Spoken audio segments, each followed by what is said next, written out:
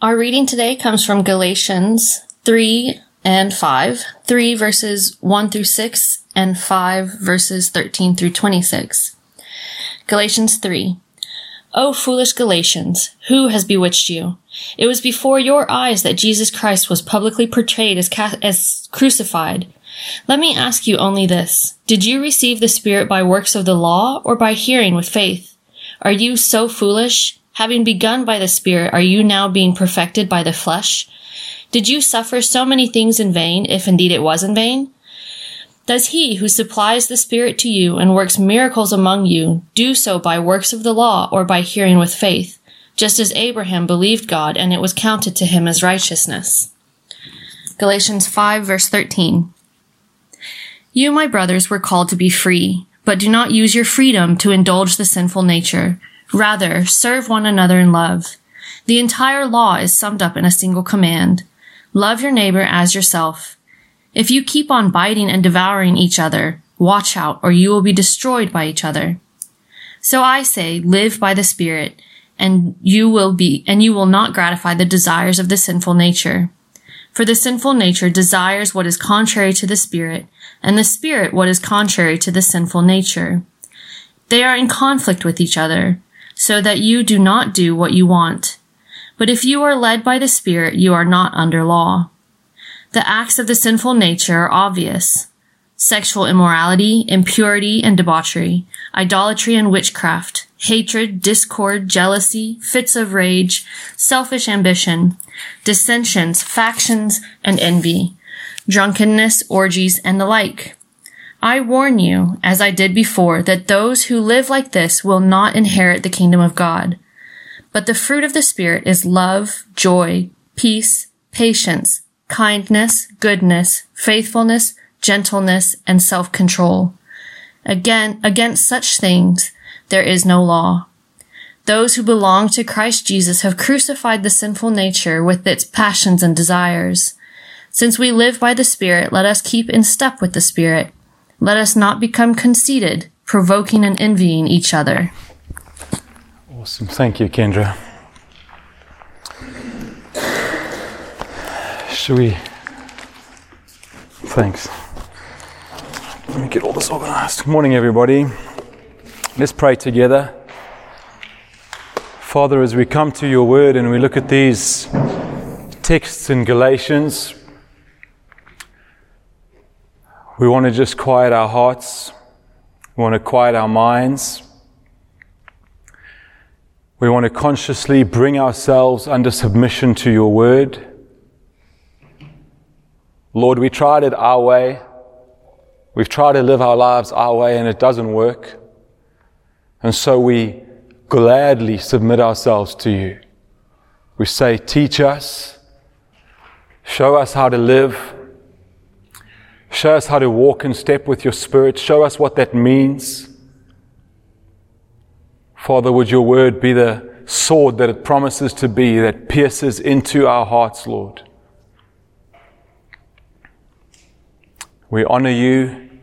We thank you for the absolute privilege it is to have written scripture inspired by God for us today to live our lives. Thank you that it's so relevant for us today. We praise and thank you, asking you for real change, week on week. Keep putting bricks in the wall of our lives.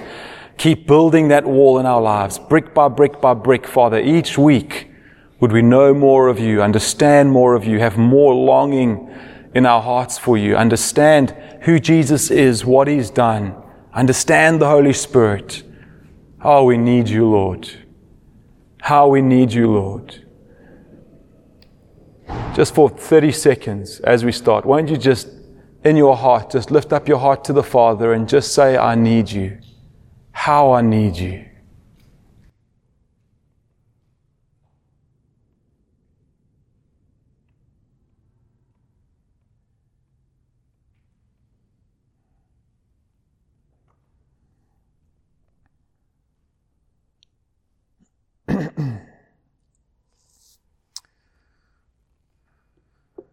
So let's remind ourselves this morning, We talked about this last week. If you missed that, you can go, please, and catch up on our website, or you can even now get a One Hope podcast, and it can just come get pushed straight to your phone and all these cool things. It's never been easier, is my point. It's easy to catch yourself up, and this is kind of like a part 2, but it'll also stand alone if you missed last week and this is your first week with us. That's all right. But what we're talking about is we're asking this question: as a person who believes in Jesus, how do we live life in the Spirit? What does that even mean? Does that mean just listening to Christian music everywhere we go? Does it mean praying in tongues for 15 minutes? What does it mean to walk in the Spirit? If you don't know Jesus this morning, I want to welcome you as well. You might not believe what we believe, and I want to say that's okay. It's good to have you here. This immediate text, you might think, well, I have no interest in walking in the Spirit. I don't even know what the Spirit is. That's okay. There'll be something for you as well this morning. But that's what we're speaking about. How do we live life in the Spirit? And I think if we're honest as Christ followers, if we're honest enough, we'd admit that we often feel like we don't walk very effectively in the Spirit. It feels like our prayer lives are weak. They feel routine. Sometimes it feels like our prayers. Anyone ever said this? Lord, it just feels like my prayers are bouncing off the ceiling. Like you're not actually hearing me.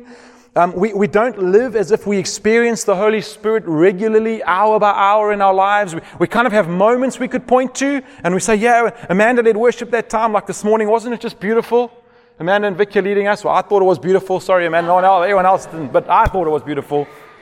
And we have those kind of moments, but how do we walk hour by hour with the Spirit actually empowering us, like when you most need it, right? When you're about to have that fight with your wife, when you're about to slam dunk on your kids, that's when we need the Holy Spirit's power in our lives. We need Him to be working in our lives. I think maybe that every honest Christian in the room would point to the weakness that we feel when we face our own sin.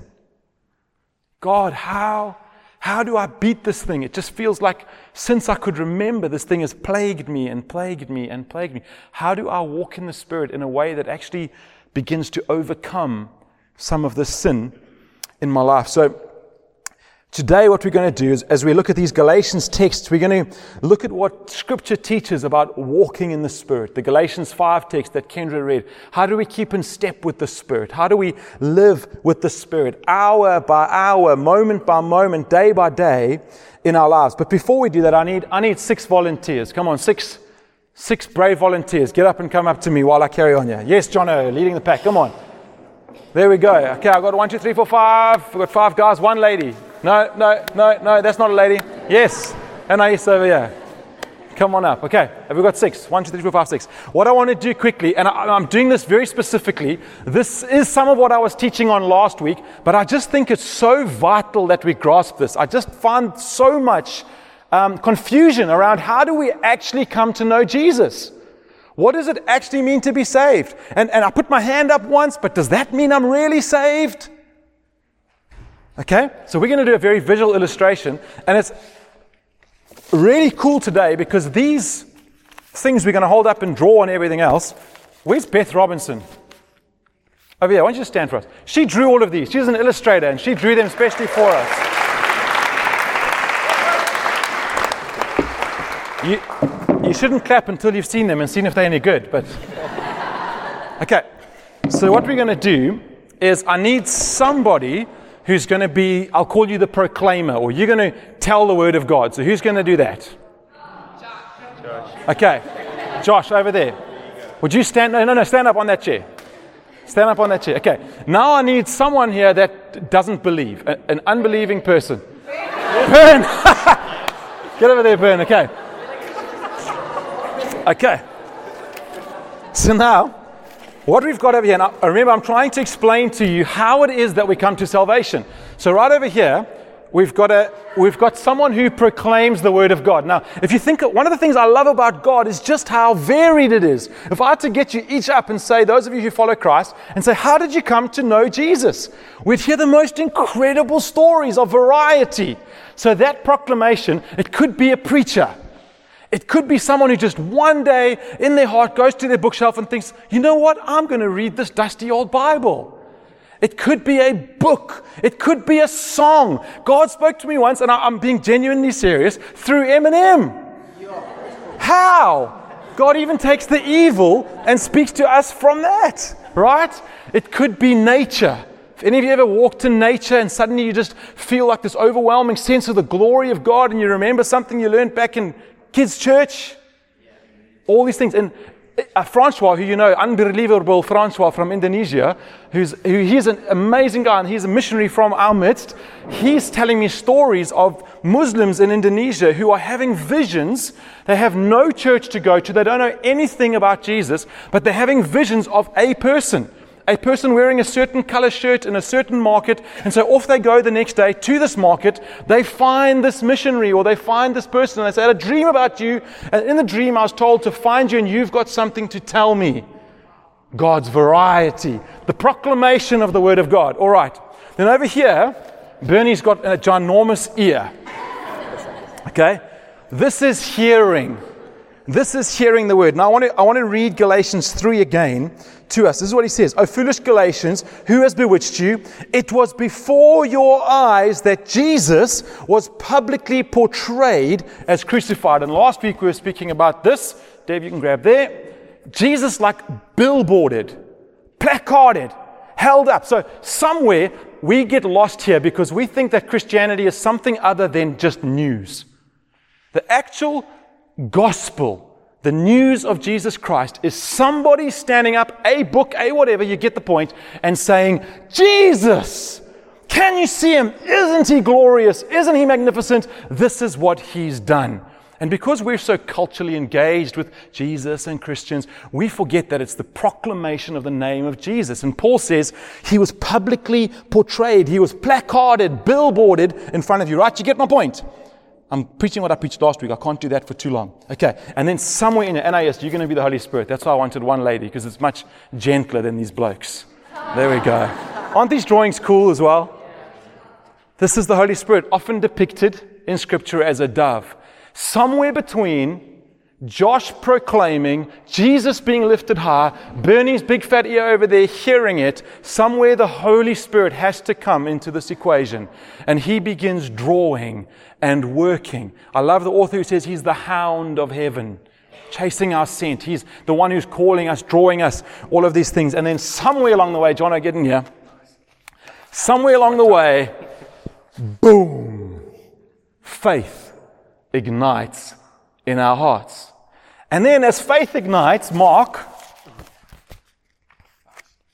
belief. Okay, so there's this faith. God, I think I feel something. I believe. Anyone had that moment? Anyone in the room? Anyone? Yes. Over there, your hand. Yes, I've had it. I believe. And then I've got one more little thing here. Can you see what those are? Fire, thermometer, light. Right?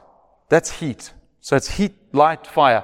And this is just a very helpful illustration for me when I try to remember what happens here. Because sometimes we get confused about, does God call us or do we come to him? Is it him drawing? And those are important theological questions, but I can't go into them today. All I want to tell you is that when this happens and this person hearing something goes on, there's this lovely little illustration. When you light a match, what happens? What do you get? Fire, but what else do you get? Light, and what else do you get? Heat. But which one do you get first? Oh, do you know? Because if you have fire, you have heat and light. If you have heat, it's going to make a fire. So it's and I just think sometimes we get a little bit caught up in this, and all I'm trying to say here with this little board is it's okay. The Holy Spirit knows what he's doing. Somewhere in this process, Jesus proclaimed, Holy Spirit is at work. Faith, belief, ears, everything else, boom. That happens in our hearts. And so that's the thing we're going after. Has Jesus put fire, light, heat into our hearts? All right. Now there's one more. You guys stay right there for a second. Now this same process in some way happens. There's a person who's sharing the name of Jesus. There's a person who's the unbelieving Bernard. And the Holy Spirit is working, but this person believes that instead of faith, they have to earn their way, law. They've got to follow laws. They've got to behave. If they went out on Fensters and something bad happened, man, today you are struggling to know whether you're actually a Christian or not, because you're under behavior, you're under law. And something else happens over here. That's a no entry sign. Also looks like a planet, which is cool. But my only point here is that some people, when they hear about the word of Jesus, don't come to this kind of faith. And man, we serve them so badly to pretend that they do.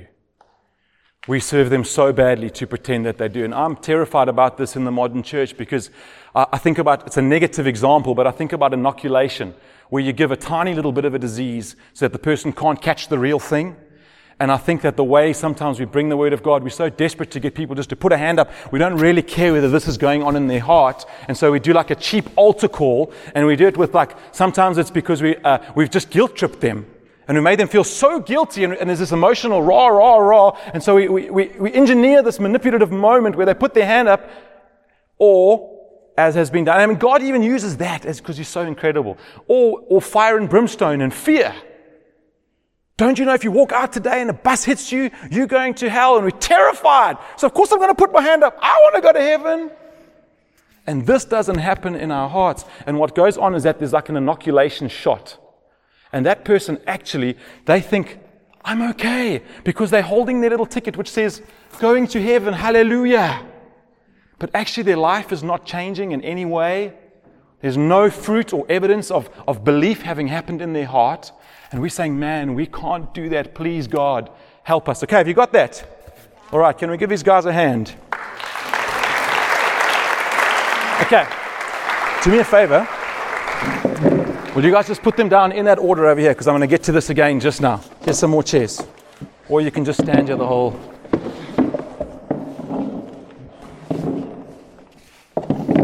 Maybe a little bit there so I can still stand. Do faith and belief, yeah. Thanks. All right. So let's read that again. Galatians calls this hearing that I'm talking about over here, this faith and belief. Galatians 3 keeps on saying, did you receive the Spirit? Did you receive the Spirit by works of the law or by hearing with faith? That's the phrase it uses, hearing with faith. This is hearing with faith, not simply hearing with fear, hearing with faith. You with me? Having begun by the Spirit, are you now being perfected by the flesh? Etc., etc. You know, let's leave that aside for now so we don't go too long this morning. There's a third scenario. I'm going to need a few more chairs for this. Thankfully, no one sits in the front because it's so scary to sit there.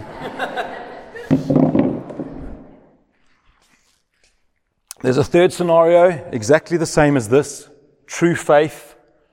Someone really does come to know Jesus. Their hearts are changed. There's an explosion that goes on inside of them. But then, as we looked at last week, they begin to continue.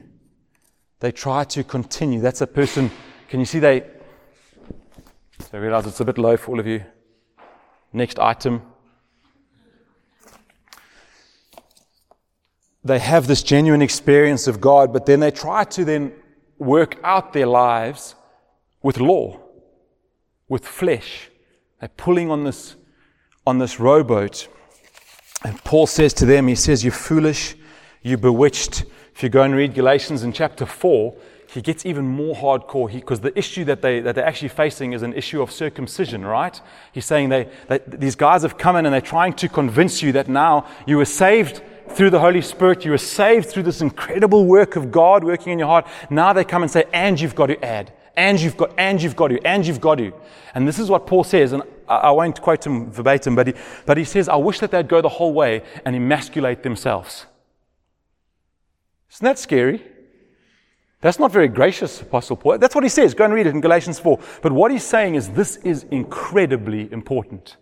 This is so serious. I need you to get how serious this thing is. And so then there's that way, and then there's God's intended way.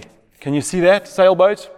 Bates spoke about this about 3 weeks ago. I thought it was the most beautiful metaphor. I think it's actually Andrew Wilson who initially preached that. But the sailboat is how we cultivate habits in our lives to learn how to sail. And the Holy Spirit is like the wind. And we're learning how to gear our lives. So this might be our devotional space. It's not crossing over into doing. It's not being like, in my flesh, I'm going to achieve. It's saying, Holy Spirit, I know the power comes from you. I know the wind is you. I know it's your power. But I want to do everything I can to adjust my sail in a way that I can catch the wind of the Spirit in my life. Right? Does that all make sense? Galatians calls that walking with the Spirit. Keeping in step with the Spirit. That's the sailboat image over there. All right, let's look at chapter 5 together. We're going to look at verse 13. Are you there in your Bibles? We're not spoiled today with our normal projection behind us. Now he says, you, my brothers, were called to be free. Quick question. Who's he talking to? Gentiles, yes, but believers or unbelievers? Okay, just keep that in mind. He's talking to believers. You, my brothers and sisters, were called to be free, but do not use your freedom to indulge the flesh. Rather, serve one another humbly in love. For the entire law is fulfilled in keeping this one command: love your neighbor as yourself. If you bite and devour each other, watch out, or you will be destroyed by each other. So I say, walk by the Spirit, and you will not gratify the desires of the flesh. Right now I'm feeling quite condemned. So if I walk by the Spirit, I'm not going to gratify the desires of my flesh, but I do gratify the desires of my flesh. Does that mean I'm not walking by the Spirit? Well, yes, it does, but it's like, but then he carries on and he gives me some relief. For the flesh desires what is contrary to the Spirit, and the Spirit what is contrary to the flesh. They are in conflict with one another, so that you are not to do whatever you want. Now this emotion for me, Pete used to call this a bear with a sore head. He says when we come to Jesus, and we really have this true moment, but then we still have to face the ongoing sin in our own lives. But the problem is we can't face sin in the way we used to.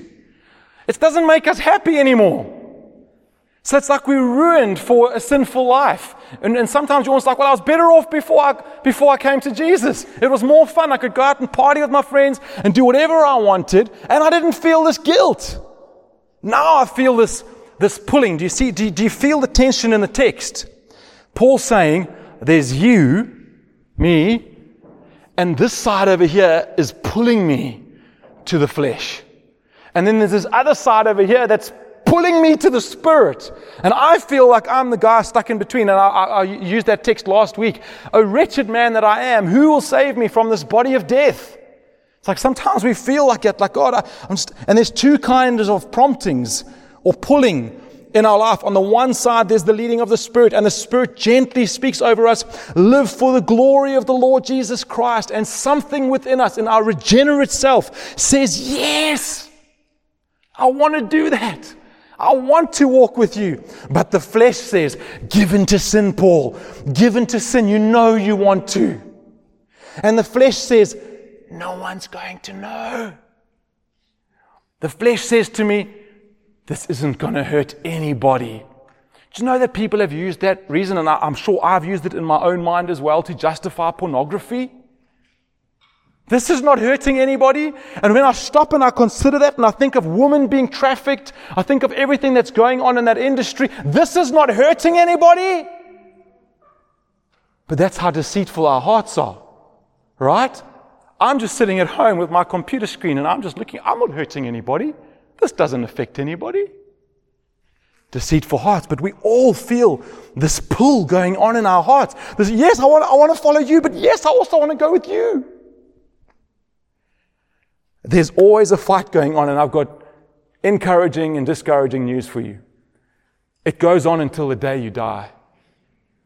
That's encouraging because it means that even with all our masks, we're all facing the same thing. And you can look across at your friend who you think is having the perfect life. They're bringing up their kids in a perfect way. whatever it may be, and actually you can know with certainty they're going through just the same things that you're going through. But it's discouraging because it means we're going to keep on fighting this until the day we die. And I remember this came home to me. I was in a small group. Pete was good friends with R.T. Kendall, if you know the author, and we were in a room with him, and someone in the room said, R.T., would you tell us, and he's about, I think he was 75, 78 or so, somewhere around there at that stage, would you tell us what you are most afraid of? And R.T. said, I'm most afraid of falling into sexual sin. And I remember the room just went silent. And Pete in his way said, R.T., give us hope. And R.T. said, guys, the hope I can give you is that you will fight this until the end of your days. It never goes away, but God, but the grace of the Spirit at work in our lives. I remember that just coming to me like, I'm going to fight this until the end of my life. So then a great question to ask is, well, if there's these two things pulling in my life, which one wins? Who wins? And the answer I would give you, the one that you yield to. The one that you're going to yield your life to over and over and over again is the one that's going to take more and more dominion of your life. And you will be saved. This text is not a text about losing your salvation. I wish I could speak on that, what it means to not enter the kingdom of heaven in this context. You're not going to lose your salvation, but you're going to come through as one smelling of fire, as that verse says, as if you've escaped from the flames. None of the rewards that God has purposed and planned for us in this life, you're going to live like a bear with a sore head. It's not going to be happy. You're not going to experience the peace of God. There's huge, catastrophic effects of the Christian's life of giving in again and again and again to these sin things in our lives. So, the Holy Spirit enables us, the one that you yield to, right? We're talking about that, these two things that are pulling us. The Holy Spirit enables us to resist temptation. He gives us the grace, but we also have to do the resisting. Are you with me? We can't just say, I'm praying about it. We can't just say, God is removing it from me by faith while I watch TV. Just some kind of osmosis process happening outside of any of my own effort. Listen to 1 Corinthians 10. 1 Corinthians 10:13 is one of my favorite verses. It says this. It says, and this is just going to confuse you more, right? Because this thing is like, it's one of these things that are very much like held in tension. Like, is it this or is it this? Yes. It's one of those ones. No temptation, but this is beautiful for me. No temptation has overtaken you. Say me. Okay, so think about all the temptations you face in your life. Now listen to this. No temptation, that one you're thinking about, no temptation has overtaken you except what is common to man. Lord, I'm the only one. No, you're not. Millions are facing what you're facing. All right, that's the first thing. And God is faithful. Who's faithful? Who's doing that? Who's doing it? God's doing it. God is faithful. He will not let you be tempted beyond what you can bear. Who's doing that? Oh, I'm not so sure now, because I'm being tempted, but God's not letting me being tempted beyond what I can bear. What another incredible promise right there. There's no temptation that you'll ever face that God does not think you can defeat with His power. Ever. No temptation that you will face. And God is faithful. He will not let you be tempted beyond what you can bear. But when you are tempted, this is the part I want you to listen to, He will provide a way out that you may stand up under it. Who does it? See, I want to introduce a phrase to you this morning. It's a phrase I've been thinking about. It's a phrase, dependent doing. I think we're drifting into an area where we feel like anytime anyone says the word do, anytime there's any kind of demand placed on our lives, we say, don't place law on me. No, there's tons and tons and tons of scripture which speaks to us about how we are meant to work out our salvation, how we work out our lives. Ephesians, He has prepared good things for us in advance for us to do. Good gifts. So what's the word there? So I've got alarms today so I can try and preach a bit quicker. On my watch, that's why I keep tapping my watch, setting off 10 minutes. So God's part is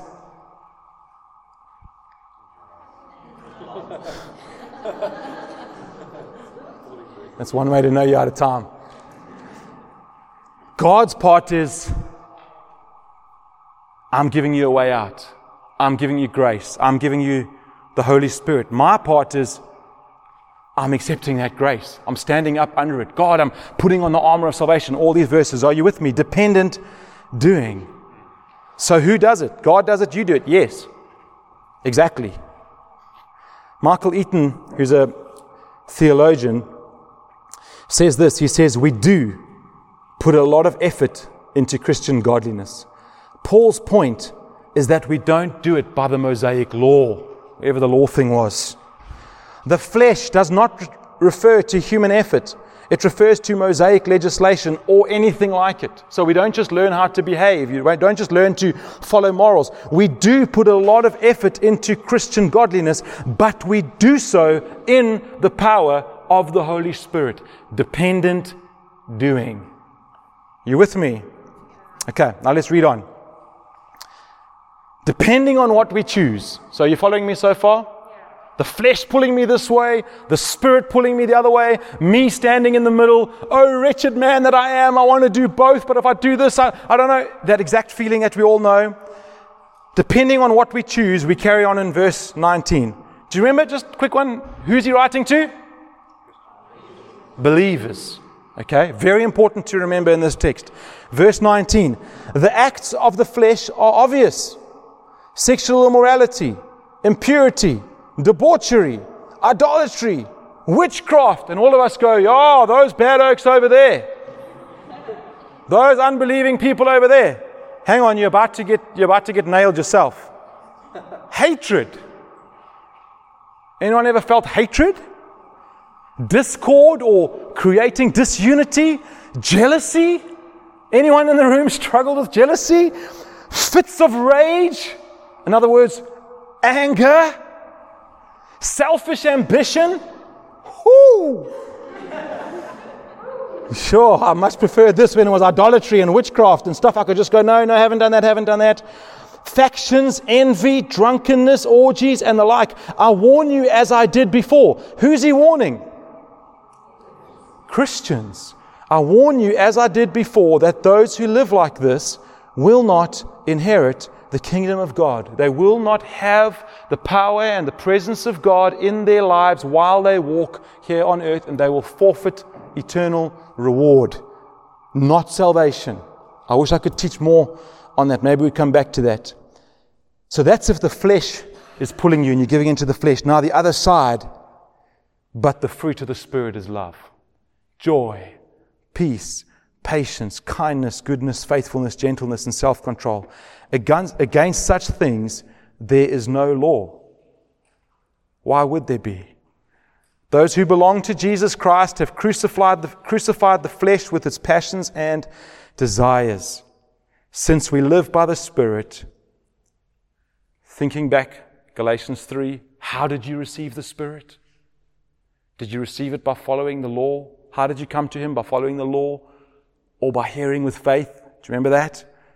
Now link it to this. Since we live by the Spirit, in other words, since you became a Christian by the Holy Spirit, since you heard and came to Christ through the Holy Spirit, since we had that experience, then let us keep in step with the Spirit. In other words, just like you were justified, just like you were declared righteous before God, He wants you to carry on living like that.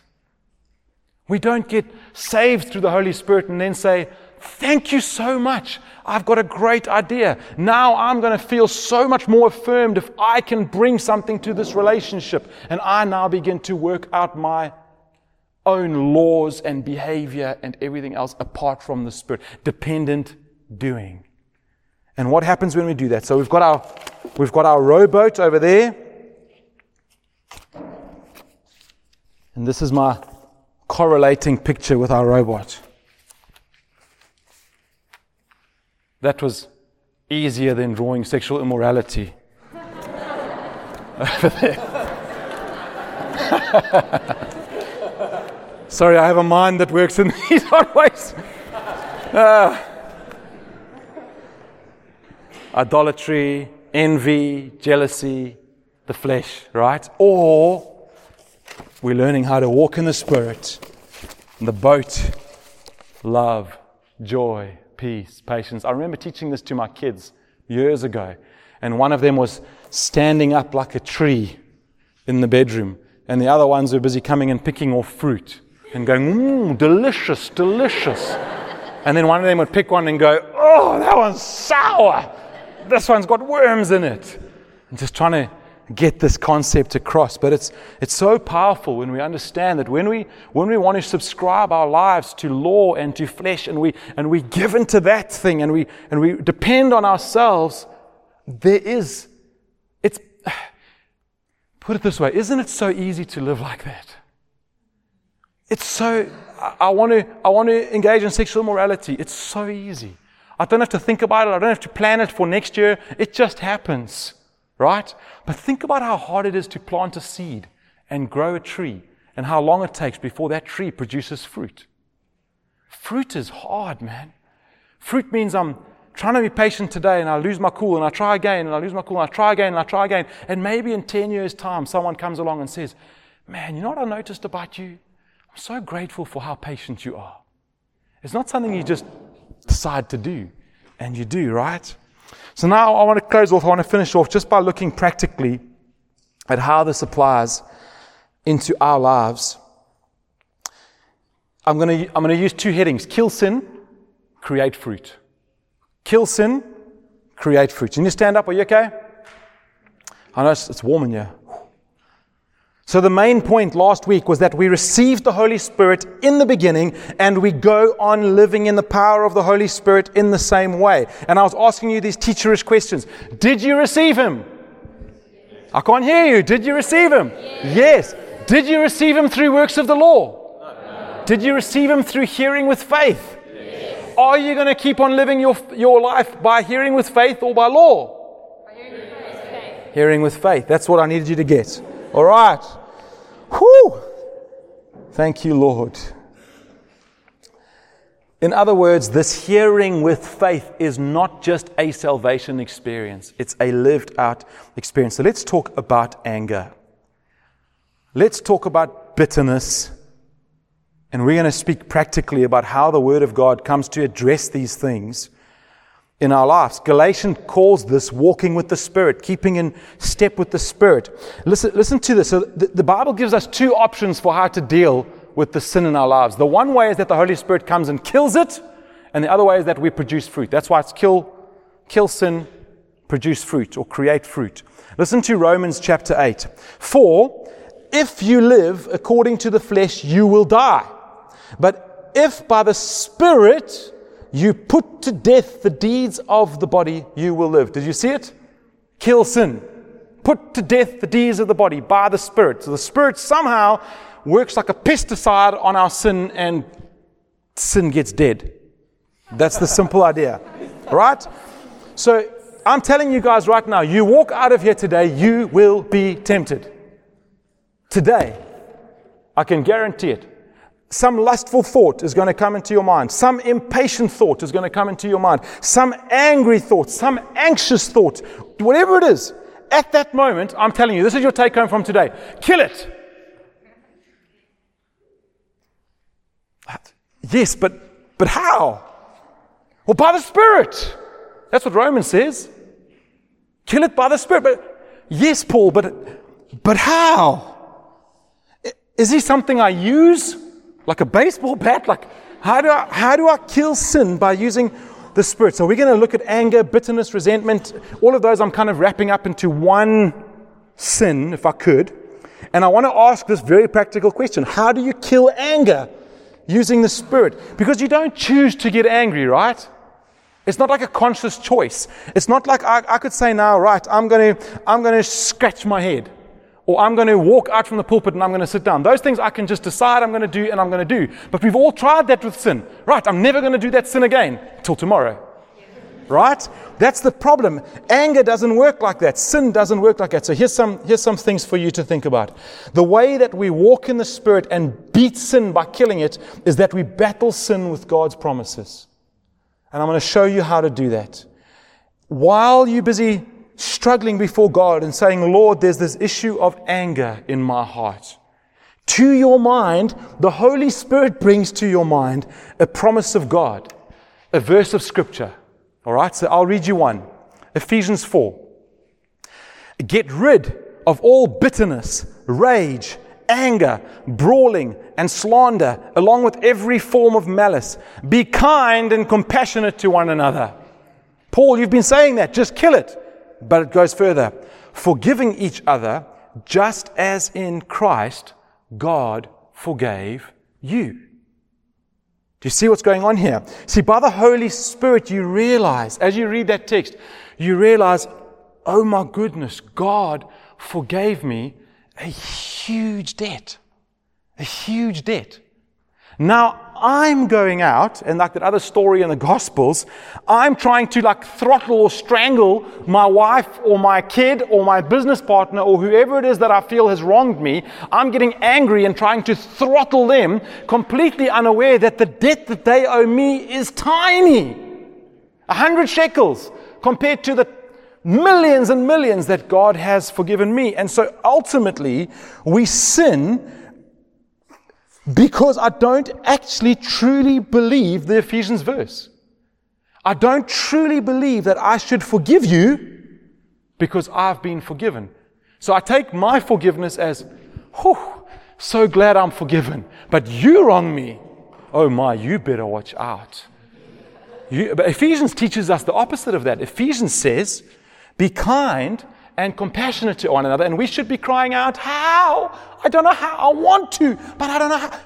Forgiving each other just as Christ Jesus forgave you. And so we don't embrace this. We don't ponder this. We don't accept this. Sometimes it's hard to accept the free forgiveness of God. We don't delight in God's magnificence and His forgiveness to me. When I do that, I'm acting like I deserve to be treated better. And that's the root of my anger. That's the root. And if we don't deal with the root, that thing's going to keep on flourishing and flourishing and flourishing. And in that moment, what happens is that you're preaching this to yourself. If the Holy Spirit's at work, you believe it now. Now you suddenly realize, as you're sitting and you're meditating on that verse, it's a very practical thing. You can't watch TV and just by faith, God's going to change this in you. And suddenly you're not angry anymore. It takes meditating upon the Word of God, upon His Scripture, and you realize, oh my goodness, show me again what it is that you've forgiven me for. Show me the debt that you've erased for me. And then from that place, my wife says something to me. Something happens with my kids. Something happens in the workplace, and I feel this anger rising up, but immediately in the back of my head, the Holy Spirit is going, Paul, remember you were forgiven more than this. And instead of throttling them, like that ungrateful servant in the parable, I say, oh my goodness, the king has just forgiven me millions and millions and millions. Should I hold this guy to account for 10 rand?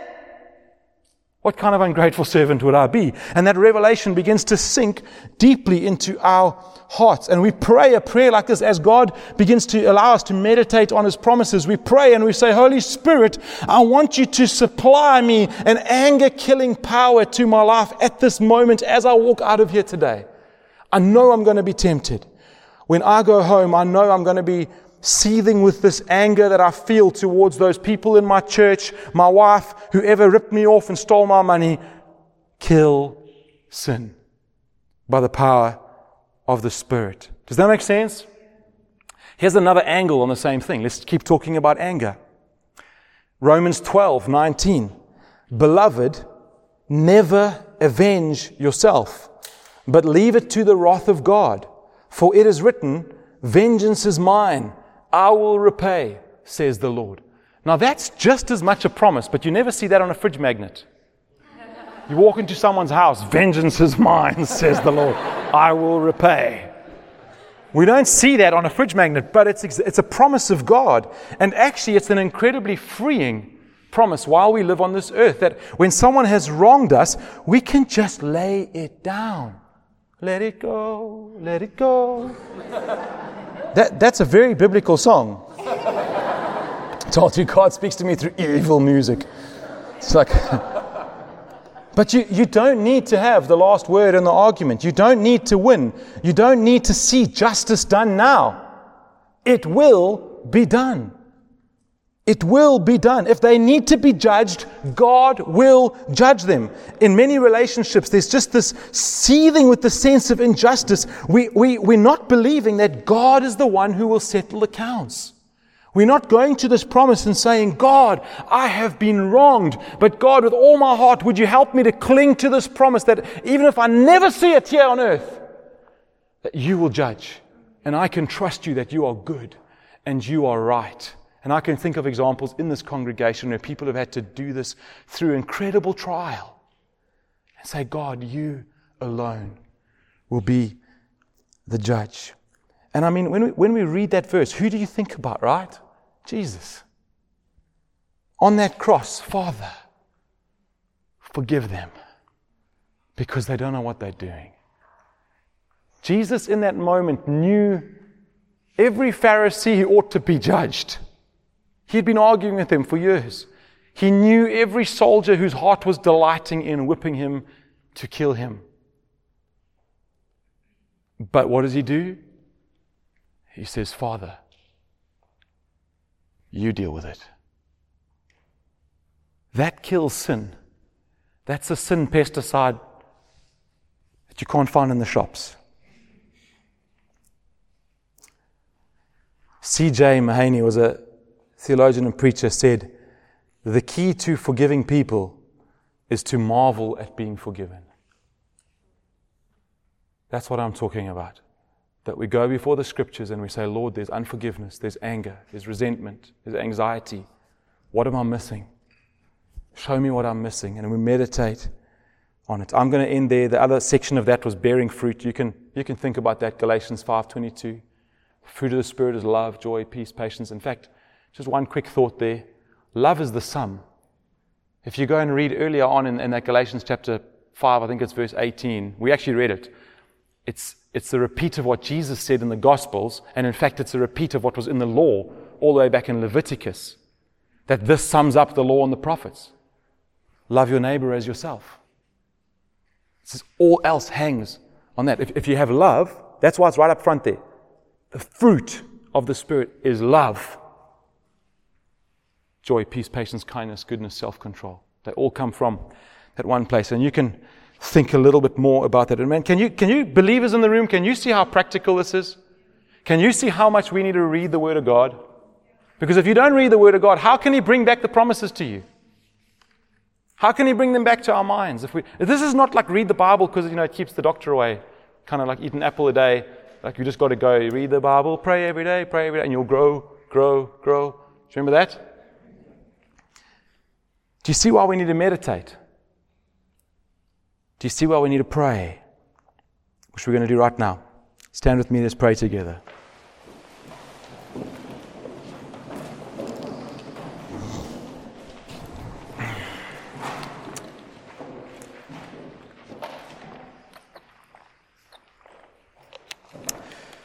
Father, we bring ourselves before you, so aware of our sinfulness and so aware of your greatness.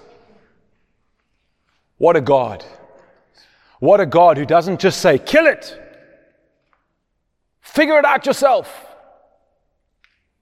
But who says, look to me, I did it. Look to me when I was in my worst moment, my hardest trial. Oh God, my God, Jesus cried out, why have you forsaken me? Why have you turned your face from me? And yet still his trust was in you. Sinless, perfect. The Lamb that we read about earlier during our worship. Quiet before the slaughterers. Oh God, that we would see you for more of who you are, and it would change the very way that we live our lives. We want to walk with your Spirit, Lord. We want to walk with you day after day. Holy Spirit, as Bates preached those few weeks ago, would you fill us and lead us? Would we wake up every day with that prayer in our hearts? Every hour I need you. Oh, I need you. I need you. Every hour I need you. As that beautiful song says. Lord, how quickly we forget. How overwhelming our sin feels. Would you come and encourage us this morning? Would you come and encourage us that you, the great gardener, have given us a pesticide against the strongest sins in our lives? Come and encourage us, God, where we felt like we've battled for years against the same thing. Come and heal us where resentment and bitterness is taking root in our hearts against someone who's wronged us. Really, really wronged us, God. Lord, we don't need to pretend that didn't happen. We don't need to pretend that moment wasn't awful. But we can bring that moment to the cross and say, God, we don't want resentment. We don't want bitterness in our hearts. We look at you and we see what you did. Help us do the same. Please, Jesus. Please, Jesus, work in our hearts. And then I want to speak to you this morning. You might not even follow this God. You might say, Paul, I've never experienced a moment of fire, light, heat in my life. I've never experienced that hearing with faith. And maybe this morning in your hearts, the Lord, by the power of the Holy Spirit, is busy drawing you, and you feel in your heart a new faith. It's already happening. It doesn't happen when I pray some prayer or something. The Spirit is busy doing that in your heart, and you say, I didn't used to believe, or I wasn't sure if I believed, but now I do. I feel like this belief is growing. It feels like it wants to come out of me. If that's you, I'm going to pray this prayer, and I want you to pray it with me. Lord Jesus, by the power of your Spirit, you are working in my heart already. You're telling me that what Jesus did on that cross was for me, for my sins. God, I feel the stirrings of belief. Help my unbelief. I want to come to you. I want to bring my life. I want to repent and say, I'm so sorry. And I want to ask you to forgive me my sins and to lead me from this day forward in how to live a life empowered by the Holy Spirit. I thank you that He's in me now, right now. I thank you for your grace. I thank you for your love. In the wonderful name of Jesus, amen and amen. If you prayed that prayer, won't you come and find me afterwards? Not for any other reason than I'd love to think through how we can disciple you, how we help you on that journey. It's not an easy journey. If you're not comfortable seeing me, that's okay. Won't you find someone that you trust and have a conversation with them? Guys, thank you for being with us this morning.